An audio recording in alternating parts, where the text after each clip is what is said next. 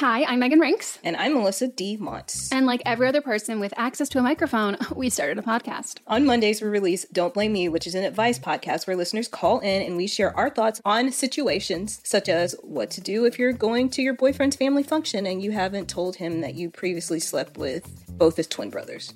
Then on Thursdays, we release our podcast, But Am I Wrong?, where we ethically gossip about pop culture, politics, our lives, and your lives. Listeners write in and we tell them if they're wrong or right in a situation. Are you the hero or the villain? On Tuesdays and Fridays, we throw in a little something extra as well. A little something, something. We strive to create a community grounded in activism, mental health, and inclusivity. Think of us as like your blunt, honest friends who give you advice that you need to hear, not what you want to hear. But we're also always rooting for your success. What we lack in credentials, we make up for in opinions. We do that in every episode too. We're professional, unprofessional. So if you're looking for a new slate of podcasts to add to your routine, we're here for you. Acast recommends.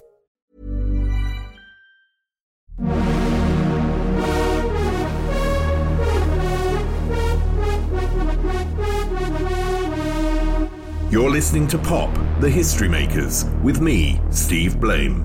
Kevin Heggie, this is a pleasure for me because I watched your documentary Tramps over the weekend, and I was on the periphery of that whole new romantic scene. And for me, it's a little bit, it's like a love letter to it in a way. It's a sort of explanation of where it came from. It's got all these tangential aspects to it and explains really what the importance of it was. And no one's really done that before. So I want to congratulate you on that. And obviously we're going to talk a lot about that, but I want to start with you and your cultural upbringing when you were very young, what your parents listened to, what sort of movies they watched, and what you were surrounded by at that time. Yeah, my parents were really I have a very musical family. Like my mom was in the local band. She played alto sax, and my parents like to party, but they're from the 50s. So they listen to a lot of, all the hits from the 50s, like Elvis and whatever else. Bobby Darin. Yeah, kind of American 50s music. But we're kind of just generally hungry, for, musical input all the time. My dad used to take me to the city, Toronto, because I'm from a really small town. And that was kind of our father-son thing. I obviously didn't play sports or anything like that. So we would go and go to record shows and stuff like that. So that was kind of in terms of, I really think, the movies are just a package that you can put together all of this, my personal obsessions into something that you can share.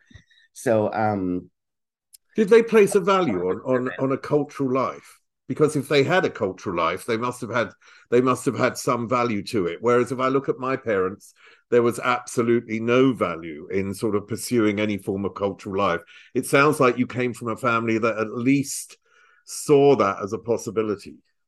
Yeah, absolutely. Like I said, my dad collected records and he was a photographer. So they would take me to concerts and stuff. And when I got old enough and there was stuff on TV, pop stars that I could, New Kids on the Block and stuff, they could take me to those concerts and they really encouraged that. And my dad would take pictures at the concerts and everything. And it was sort of just on a hobby level, but, you're right. At least I had that sort of culturally inclined background. When your music taste changed to theirs, what sort of music did you at first tend towards? Oh, well, I loved everything that I was raised on. I love rock and roll in general. The 50s thing to me was really kind of rooted me into kind of rock and roll. And my taste shifting from theirs. I'm from that kind of 80s, 90s TV generation where it was New Kids on the Block and Tiffany and da-da-da. But my first two favorite bands before I kind of got diluted into the pop thing as a kid were Heart the rock and roll band Heart, and Poison, the like hair metal band. They were my two favorite bands. So the first cassette I ever bought was Poison. I don't know why I was like drawn to them or whatever, but and Heart to this day remain like one of my all-time favorite bands. So a really, really far cry away from everything that you see in Tramps, but I'm interested in sort of all sorts of regions musically. When I was growing up, I mean, because I'm obviously of the generation of a lot of the people that you interviewed for the film. When I was growing up, of course, Bowie was the biggest figure, but it wasn't just about his music. It was what he represented to me as a gay man of that era, or gay kid of that era, who was confused about sexuality. And then along came Bowie, and suddenly I saw someone where I belonged in a way, and that was part of the attraction of the whole Bowie thing, and part of the attraction of that scene. Did you have anything like that when you grew up? Well, this all sounds, now I'm really embarrassed about talking about the New Kids on the Block when you had David Bowie. It's not really fair, but I mean, no, I'm just being honest about it. Like as a kid, if we're talking about that, like I mean, when I was a teenager and had more autonomy over sort of seeking things out and maybe more subversive content or whatever. But there wasn't really a Bowie. There was a Madonna though, and Madonna, was like the life breath, especially for someone living in a small town. Just seeing whenever she put out a video or whatever, you would just kind of be like, oh my God. Like you would learn so much that nobody, my parents would never be able to teach me that kind of way. So I always think of like Madonna as being my like second birth, like my personal birth. Like, oh, there's a world out there and there's a lot of strange stuff happening out there. So I think that Madonna was kind of the thing for me and my generation in terms of. And of course, Boy George was around at that time. So that was kind of like my sisters were older than me. So I still have like her Culture Club like badge.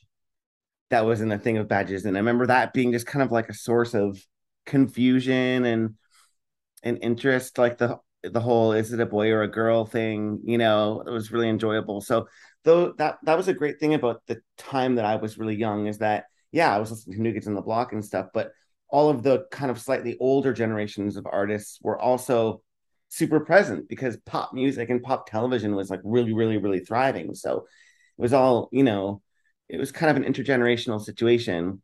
And of course, yeah, like that's when Duran Duran and Boy George and all of these sort of pop stars that I end up looking at in Tramps,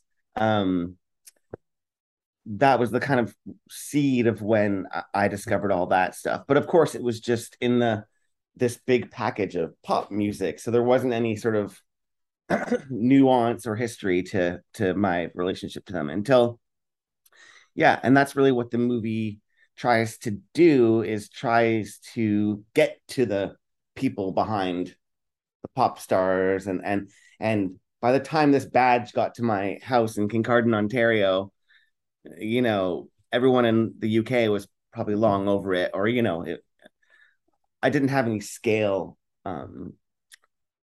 So have you? I mean, I'll get to the film in a second, but have you yourself been in any particular scenes? Because this is very much about a scene, and it's very much about the key people that I knew as the key people back then in the scene. But in your terms, have you ever been in a scene of music or a certain scene in Canada?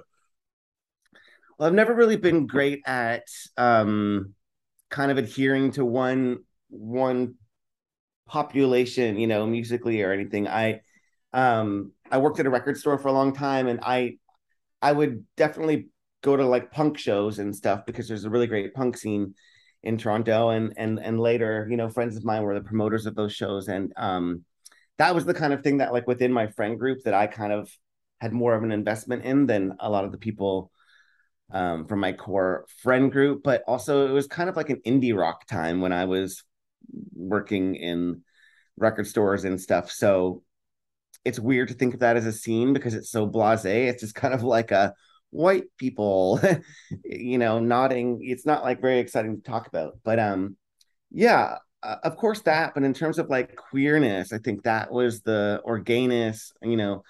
Um, that's when a really hardcore sort of identity started developing around, yeah, my friend group. There was a really amazing artist called Will Monroe who promoted parties here and stuff, and that was my most intense experience in terms of when you think of something like the Blitz or something, or like the um a community that's based around sort of nightlife and culture in that way, club culture.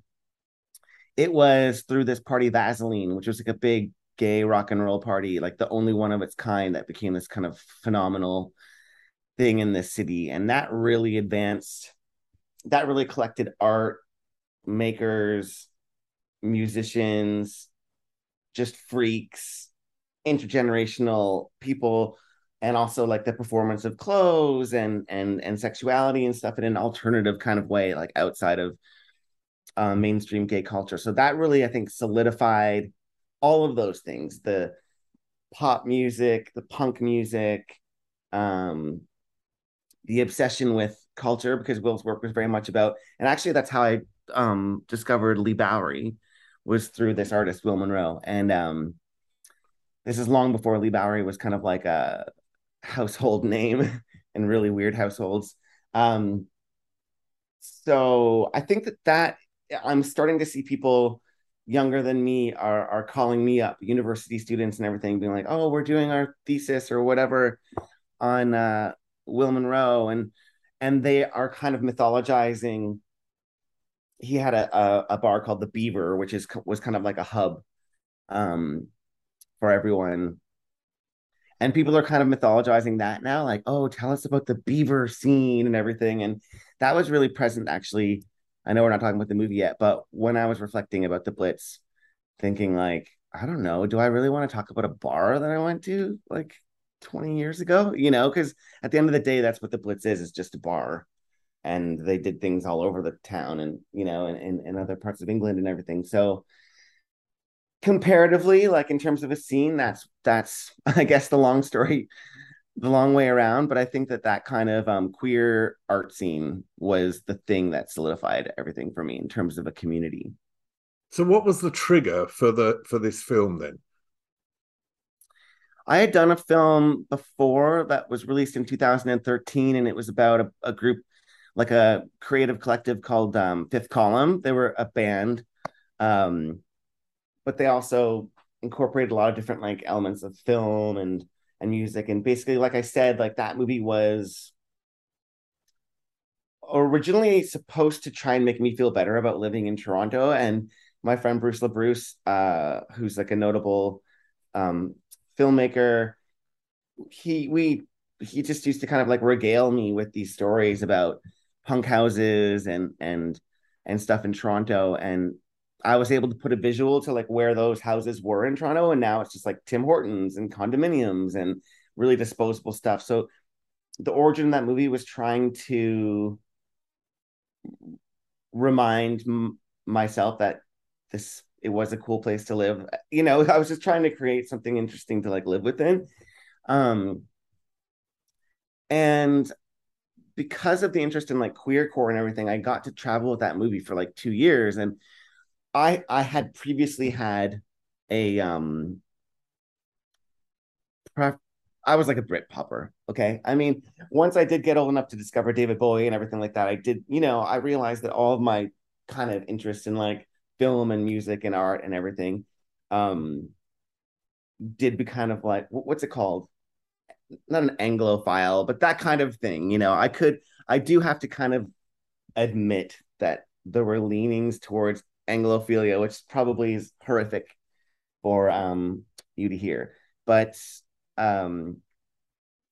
basically I had this like foundation of interest in like a lot of British subcultures already. And of course the punk thing, once I started learning about like the actual origins of that as I got older, yeah, it kind of became my thing. So then when I went to London, and also I was like a huge I got into like British indie pop and everything, and obviously the Smiths and just Morrissey and R.I.P.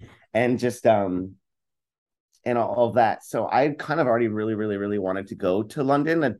I'd traveled a lot, but I hadn't been there, and I really had like a fetish for it. And when I arrived at the festival, I ended up meeting all of these people that were kind of peripherally incorporated into stuff that I loved. Like I loved, the 90s British stuff like electronica and like Massive Attack and all just everything. So I started seeing, that you would go out to a club or something, and then like I met Geoffrey Hinton, and then Geoffrey started telling me about all these other people, and they were all kind of just really there. You could kind of speak to them, and it reminded me of, and we were learning about these squats, these like essentially punk houses, and it kind of mirrored what was going on with the movie I did about Fifth Column. But I had already had discussions about like Michael Clark and Lee Bowery with like a few people in Toronto, and so I was already really interested in that community. So like when I went to London and I saw Geoffrey and Julia and all of these people around, and also kind of having this beginning of this fear of like, why did I make a movie? Like, what am I going to do now? How am I going to pay my rent? Da, da, da, da. So, I don't know, just the tangibility of everything in London really inspired me. And I kind of knew I wanted to do something there. And I wanted to originally go back to this idea of these punk houses and the geography of them around the city, because I heard this story that I think Boy George was saying that one spot would have running water, or one would have heat or whatever, one would have a phone line, and Boy George told a story about, I think he was at Jeffrey's National Portrait Gallery like talk that he did there about his footage, and Boy George kind of exclaimed like, wait a minute, I didn't know there was a phone line in the squat that whole time. I was going down the road, and that was kind of the thing that really like linked me in, and I was like, oh my God, that's really hilarious. And there's a lot of stories you can tell about people, because I saw these squats as like networks of creatives, like hubs, and then I thought, okay, well then there's one over here and this road and that road and that road. So you have all of these essentially creative collectives, even though they're just kids living together and making the most of it. In retrospect, you could look at them as creative like hubs. So that's kind of where the origin of it was.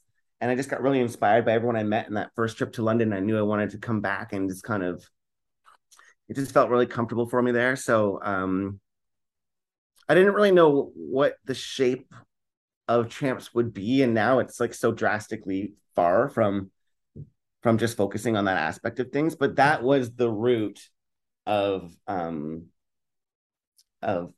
interest in doing a movie there. And also like everywhere you go in London is from a song somewhere. Every single thing that you look at is sort of immortalized in song or film, right? So it's like, even to this day now, I've been there a million times and I'm so excited to come back, but I'll still see something out of the corner of my eye and be like, oh my God, that's from the Smith song, and blah, blah, blah, like some random thing that's referenced. So luckily for me, I'm not exhausted of, politically and just by like the reality of the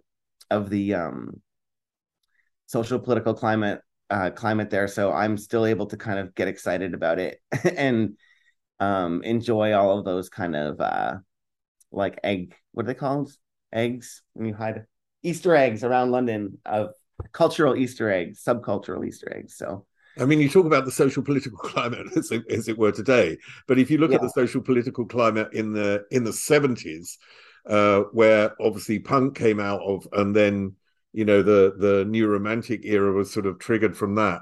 But that that it was a pretty dark society in a lot of ways. I mean, incredibly homophobic, incredibly misogynist, and everyone was incredibly poor. I mean, everyone was on the dole that I knew as well, that were just, on social security, and it was just a really dark place to live. And I think that's part of that was was the life force of what was to come, the reaction against it, and also Thatcher, which is something that you go into in the movie. How many of the people that you interviewed were really aware of how this all came out of a very dark period and sort of became visibly the complete antithesis of this dark period? Yeah, exactly. I mean, I was trying to kind of push that narrative of like the idea of the performance of fantasy and the irony of like this high glamour that the New Romantics kind of embodied. It seemed like an obvious response to the political climate in London. And everyone, we spoke about it at length, but I didn't want to, there were so many things, like even with the squatting thing, when you get into the conversation about like housing, because like that's a huge, especially in Toronto, there's so much space, but then none of it is for like people who need it.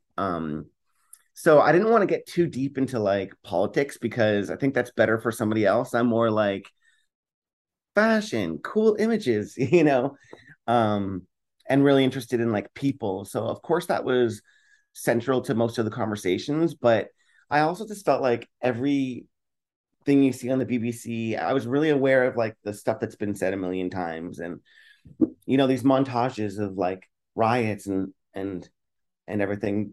With Judy Blame, there was like a lot of conversation about South London because he was really part of a more political community down there, activists and everything. So that, unfortunately, a lot of those conversations ended up on the cutting room floor because it was just lofty, and that kind of thing just, I didn't want it to the politics of it all to become the central conversation. I wanted it to be like in the background of the people that you were talking to. So I wanted you to sense it, but not like have the film be the thing that's trying to sort out all those political details. So, but I mean, it definitely, yeah, I think that the film does manage to kind of drop in these reminders that whether these kids knew it or not, what they were doing out of the ashes of the punk thing. I mean, it was just a reaction. I mean, it's like youth culture is reactionary, maybe less so now, but like, yeah, I'm not sure whether they knew that they were responding to that political climate or not, but I think punk got boring. I mean, essentially, yeah. when it first came up, it was completely inspiring, and everyone, was, because it was such a reaction against society as well. It was such a sort of slap in the face of society. So there was the youth aspect to it. But at one point, everyone became a punk, and it became a sort of marketing thing, and it got a bit boring. So I think that sort of may have played into the the fundament of what was to come. Did you find any similarities between these people? Because particularly in pop culture, the outsider plays an enormous role in pop culture. Do you think they were all? I mean, I consider myself an outsider. There's someone who grew up as an outsider, and the way you describe yourself, I think you probably had some of that yourself. So people who are sort of interested in culture or active in culture are often outsiders. Did they all have that in common? I think that if you ask anybody, if they have ever felt like an outsider, everyone's going to say yes. I've never had anyone say no. I think everyone kind of identified as such. I don't know. I just feel like the type of people I interview and I ask that question, they always say, "Oh, I've always felt like a bit of an outsider. I've always felt a bit different." And the truth is, I probably wouldn't be sat there in a room with them or asking them any questions if they didn't have that origin story of feeling like an outsider, because anything, anything cool, anything that manages to inspire sort of originates in the periphery, right? So I think that it's just sort of an intrinsic experience for most interesting people. Maybe not even just feeling like an outsider, but just the kind of desire to know more or see more or from stray from the string of cliches that I'm giving you. But you know what I mean. So how difficult is it to make a documentary that doesn't center on an individual, but centers, around a group of people? Does that provide any other difficulties, do you feel? I don't know. I've never done anything. This is my second feature film, and they're both on collectives. I've kind of have some sort of default interest in like communities that are created, like a space that's imagined and then realized, by by accident or on purpose.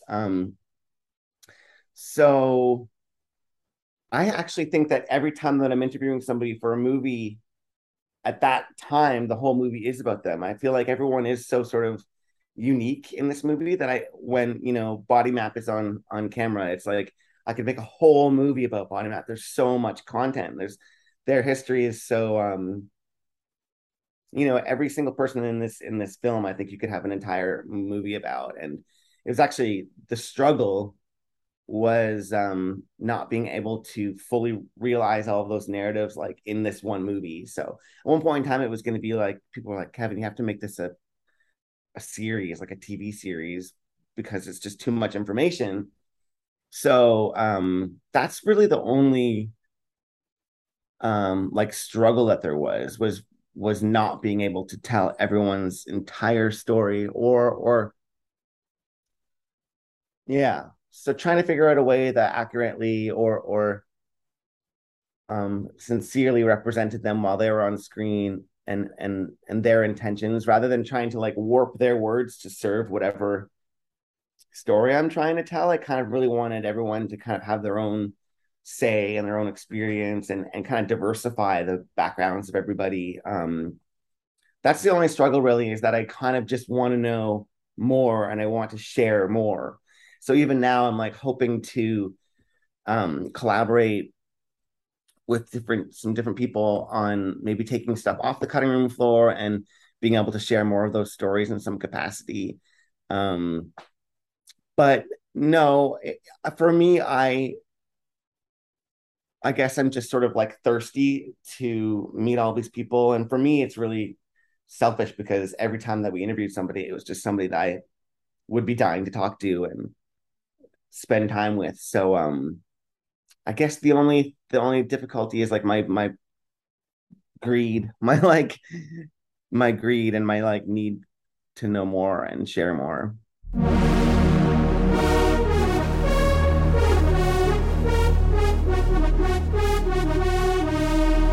You're listening to Pop, The History Makers, with me, Steve Blame. I mean, you mentioned earlier about the scene in Canada. You mentioned earlier about like you having a sort of mentor as well, someone that has taken you under his wing, and also Bruce the Bruce, and also giving you input and information into your life. And there was the same thing in the film. Can you tell me about that? Because it had people like Andrew Logan, and it had and I forgot his name, and I've interviewed him, and I've completely lost it there. The gay filmmaker, what's his name? Derek Jarman. Derek Jarman. Yeah, it had people like Derek, like references to Derek Jarman and things like that. And it really showed their importance in terms of nurturing other people in that scene. Yeah, I mean that's exactly what was happening there. Was that like I do feel like Bruce, and having access to like his knowledge, and he's a very generous person, has sort of nurtured my urge to this film thing, which is like pretty it's like sort of a horrible lifestyle. But it became really important to me to recontextualize these giants and take them out of these echelons of historical importance and put them all on a playing field. I think that that's the thing we forget in the conversation about queerness or whatever. I'm not a huge fan of that word right now, but we don't have to get into that. That a really important part of that to me is supporting the next generation and sort of working against this kids these days kind of attitude, where I find it so much more productive and sort of it just generates more it just generates more of a platform for the next generation to create stuff based on what you know, like sharing your passing the baton, sharing your what you know. And of course the New Romantics was entirely based on like the ideologies that punk kind of had. It just looked different, and that's the thing too. It's about my kind of mantra of the whole thing was the idea of movement, and like the central idea there being move. Julia said something to me that was really amazing that didn't end up in the movie. I don't even know if it was on camera, but about how by the time everyone was starting to dress like punks, then like everyone else, like in that quite small scene, were dressed like robots because they were listening to Gary Newman. So they were constantly doing the next thing, and that's what fashion is, and that's what art is, and that's what punk is. It's just kind of like embracing the newness. And I didn't really want to see it as like chunks of time and then this was dead and then this started. I didn't want to divorce all those things. I wanted to, and the thing with Derek Jarman was kind of scary to do that, but I just started seeing when I was talking to like Michael Kostiff or Dougie Fields or Andrew Logan, like they just called him Derek. For my generation, he's like this queer film god. And it was really striking to hear people just being like, oh, and then Derek did this and Derek did that and blah, blah, blah. Because of course that's something like that's fetishized by the generations to follow. So I thought it was really powerful to kind of like pursue that first name basis kind of thing with Derek Jarman, where people have heard of him, but maybe they haven't heard of Andrew Logan or weren't able to see them as people. And then when John Mabry comes in, like he's a younger, hungry filmmaker person, and that really reminded of me coming and meeting people like Bruce or whatever. And so I just wanted to focus on that, the sort of these foundations that each generation laid for the next one in a kind of positive way. I'm like, before making this movie, I was not a very optimistic type of person or like didn't have a lot of access to like positive thinking, let's say. And actually this movie was kind of me wanting to sort of find some sort of optimism. And I just thought that it was nice to focus on the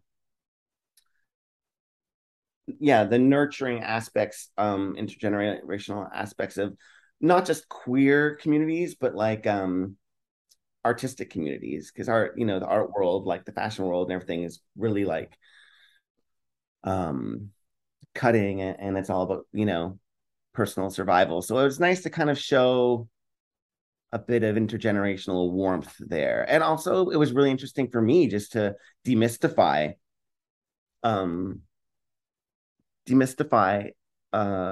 of that stuff, demystify my own perception of these like queer god people. And then you started seeing, of course, when we get into AIDS and everything, you start seeing like how arbitrary that type of success can be, because there's so many incredible, like so many people in this film are monumental to me, like in terms of their influence on my personal arbitrary. Well, I mean, yeah, of course, Boy George worked really hard to be where he was, and he wanted that, and he manifested that, and Derek Jarman, he did the work. He made the films. He showed the film. It's all just very practical, but it's not to say that Body Mat weren't making their clothes and wearing to them club. It's not to say Judy Blame wasn't, this like incredible, like multifaceted artist. It's arbitrary in the way that,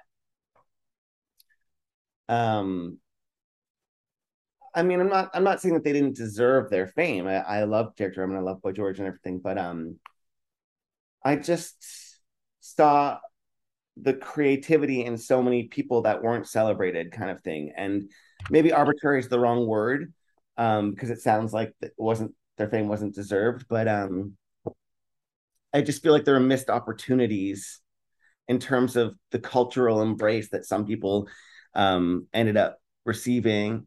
And I think that's a really good point. I think that's absolutely true. I think there's another thing in there, because you talked about the intergenerational thing, but also it was in, after university, when I moved to London, my first club was Cha Cha. So I was late on the scene, and I completely fell in love with Lee Bowery. And so for me, Lee Bowery was this, amazing, interesting, fascinating figure in every way, and also someone that, because I was a periphery of the scene but only touched into it, it sort of also made me want to do something as well.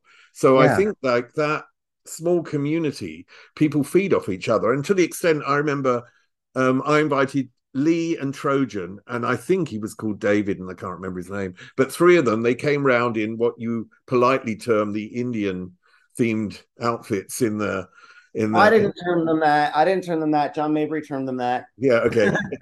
Don't cancel me. Not until people see the movie, and then you can cancel me.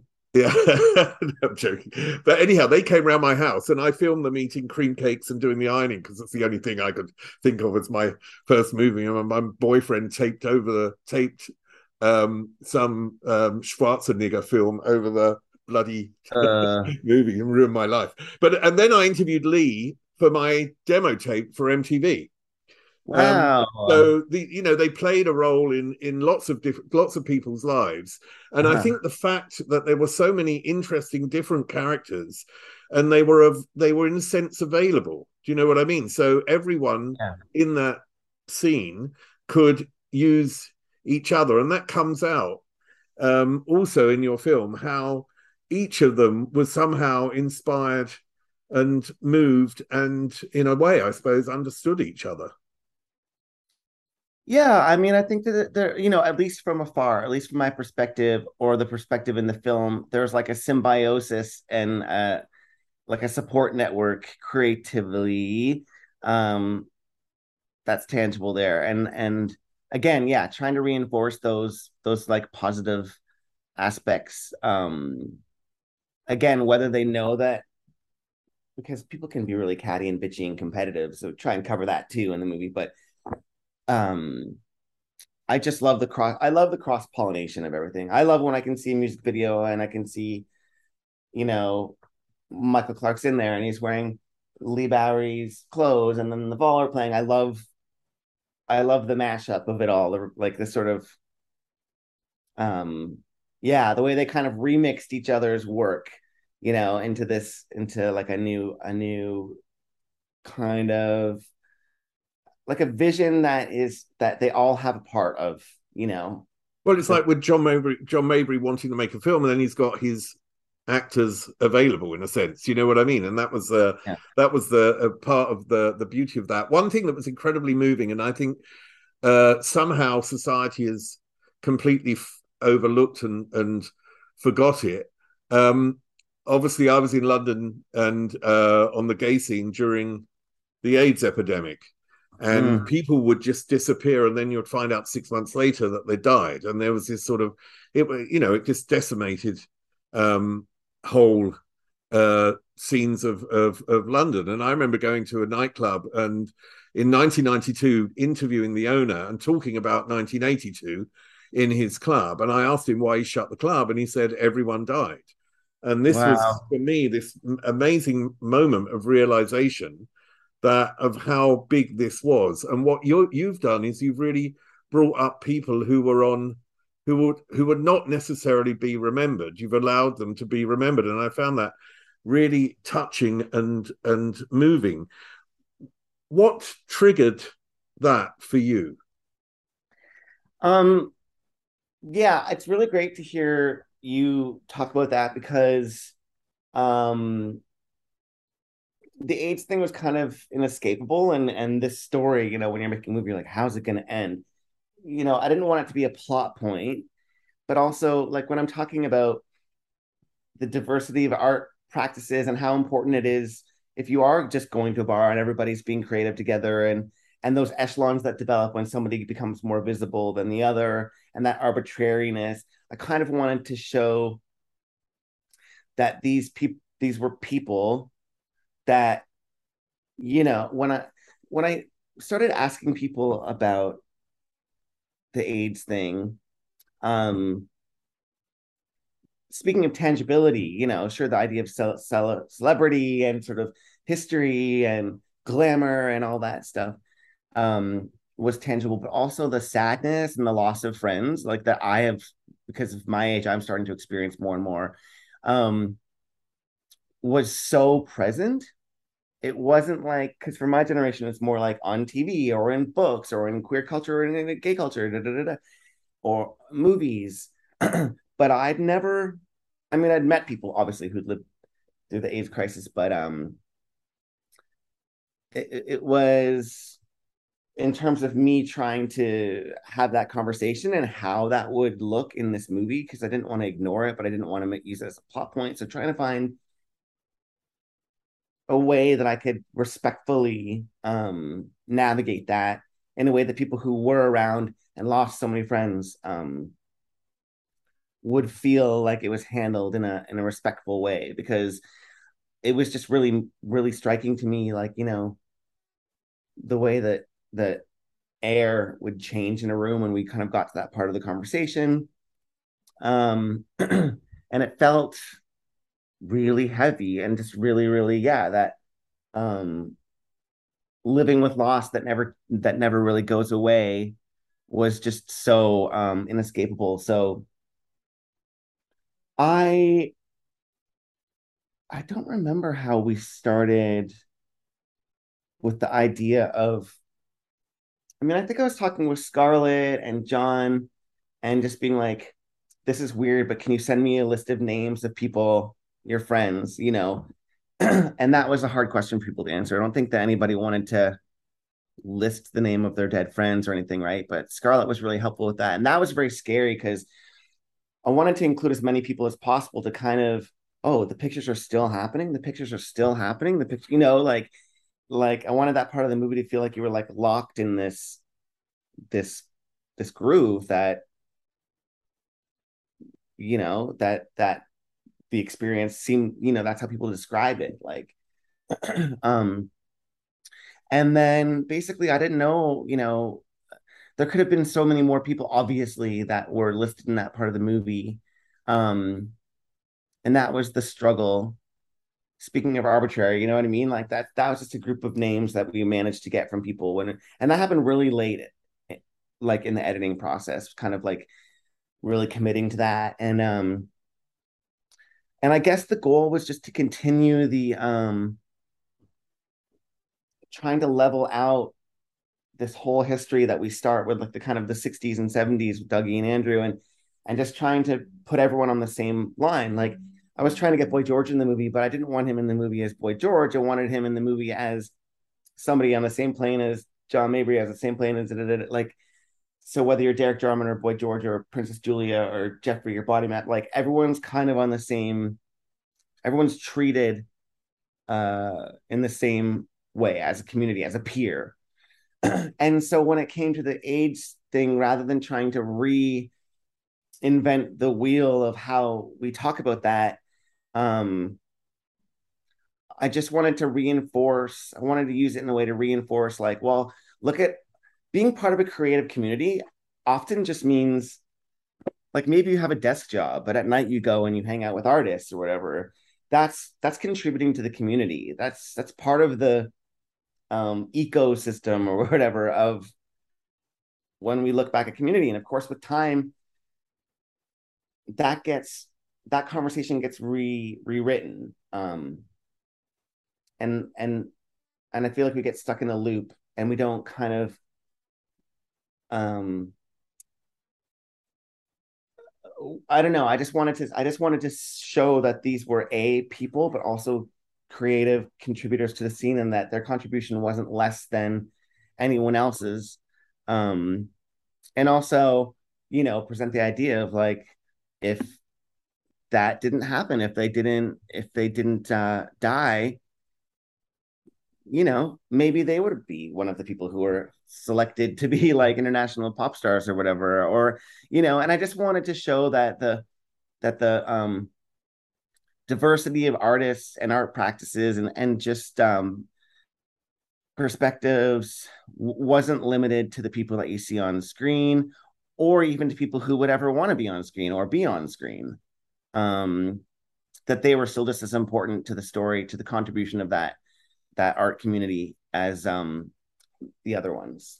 I mean, what a lot that comes out of the film is obviously the importance of that era for what was to come. These people that came out of it and what they produced, from Judy Blaynes as fashion designer, from John Maybury making films, and Boy George, who you mentioned, and all these people in a lot of them in connecting, but in different cultural areas. But it's more than that, because you also talk about things like The Face and the ID magazine, which also came essentially out of that scene.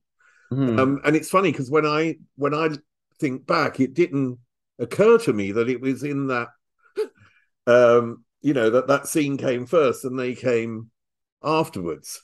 What sort of things, was that something new to you when you found that out, or?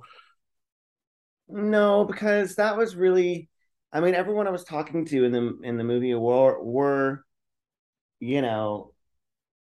like Judy Blame, was styling that world like very, very early. It's funny, when I was in London last time, there was this cool sort of new store called Waste, which is like run by these cute design skatery type guys, and it's just like it's like a consignment store for artists, and they had all these old ID magazines, which of course sell for like hundreds and hundreds of pounds now, which is so depressing. If anyone's out there that has a box of them and wants to donate them to me, the struggling artist, I would love that, because I'll never be able to afford them. But I was flipping through, and every single page was like Julia, Body Map.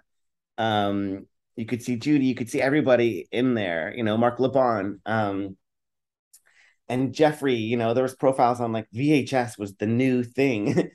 And so I brought Jeffrey there, and it was so hilarious because we like went through the magazines together, and the kids that ran the shop were just like, oh, like it was so weird for them because they're quite young, like to connect this human man and then the person in the magazine, and he wasn't like mummified or anything, it was like, it was really cool to see those connections. But yeah, I learned a lot about the realities of like the ID being a zine, and Nena Cherry, her job when she moved to London was to like staple the zines together, and again with the branching out and how everything's connected. So I did really learn all about that reality as I was making the movie, for sure. But it was so connected directly to the community because of its origins in being a zine, and also that being like a punk thing where it's a direct connection. Of course, now we think of it as like a, Dazed and ID, and they're all kind of disconnected from any reality. It's it's a fashion thing, it's an advertising thing, it's a marketing thing. So I think that was really central to the type of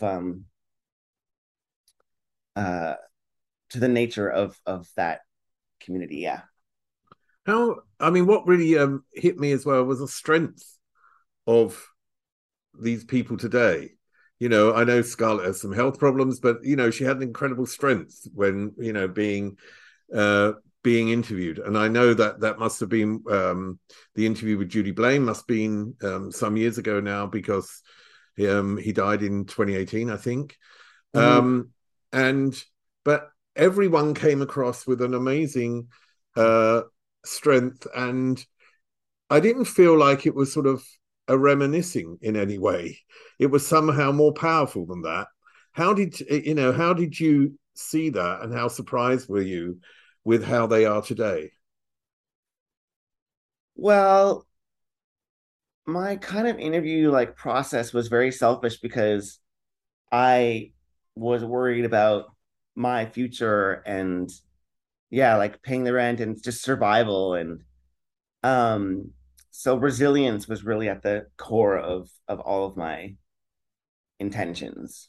The fact that Jeffrey and Julia still DJ every single night, and they just were so still kind of working, still practicing. And so that's what I wanted to focus on. How can I stay interesting and stay involved and stay interested? How did they do it? Because you get old and you get jaded, and you don't want to go out anymore, and you don't listen to new music. And so I kind of thought, wow, there's a way around that, and wanted to just kind of glean whatever insight they had into how I could have a similar path as somebody aging. So a lot of my intent was to kind of source information from them on how I can stay cool as I get older. One interesting character in the film is the most contrary character as well, Philip Salon, who is a quite contrary figure and loved or hated. But very important in that scene. I love the fact that he is so contrary in there. That he's always been like that. So it's sort of the real reality. And I wanted to just tell you a story, because I went to the Camden Palace years ago, and Lee Bowery was there, and we were kissing, and then I was supposed to go back to his that night for sex. Oh my God. It's that sort of podcast. And anyhow, Lee didn't want to leave the club until the end, so we went our separate ways. The idea was we would meet at the end of the club, and then it was a friend of mine's birthday, and she set fire to Philip Salon's hair, and it went up in flames, and he shot across the room, and we got thrown out by bouncers and sort of half beaten up, with Philip Salon shouting, "You will never, ever get into another nightclub in London ever again." And that was my date with Lee Bowery. It was over. Wow. That sounds like a hot date. Exactly. But he did present a show with me on MTV later on in 1988, and which was really fun. So I want to thank you for this, because it's not about bringing up necessarily bring up my memories, but what I really liked about it was showing the importance and the impact that these unsung, a lot of them unsung heroes, had in that period and on our culture. And I really think you brought that out in a fantastic and a very moving way. So, Kevin Heggie, thank you very much. Thank you so much. I really, really appreciate that. And thanks for pointing out that you had an emotional response to it, because that was really, it's still scary to me to tread other people's histories, So I really appreciate your kind words and your taking the time to talk to me.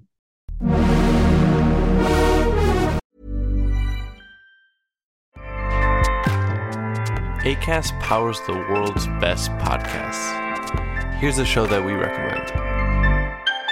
It's the question that's on everyone's mind. How do you live a good life? How much do work, health, relationships matter? What about happiness, meaning, money, and love? What if you're alone or anxious, ill or in pain? These are the questions we explore weekly on the top-ranked Good Life Project podcast, hosted by me, award-winning author, four-time industry founder, and perpetual seeker, Jonathan Fields. Every week, I sit down with world-renowned experts, iconic writers, and researchers, and while everyone from Olympic gold medalists to world-shaking activists, A-list celebs, musicians, and more, all with the single goal, to help understand what it truly takes to live a good life and to feel a little less alone along the way. Listen to the Good Life Project podcast wherever you get your podcasts.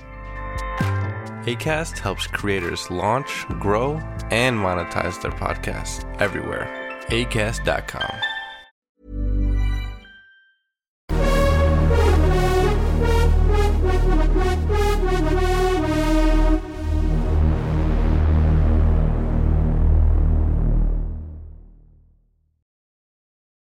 Ready for a career in behavioral health? Earn your online degree at Herzing University. Choose from health and human services, psychology, or social work programs. Gain the skills to work, coordinate, and manage nonprofits. Secure a bachelor's in psychology to study mental health, or advance your social work career through our online Masters of Social Work. Let us help you become a social change agent. Your future starts now at Herzing University. Text HEALTH to 85109. That's HEALTH to 85109. Or visit herzing.edu.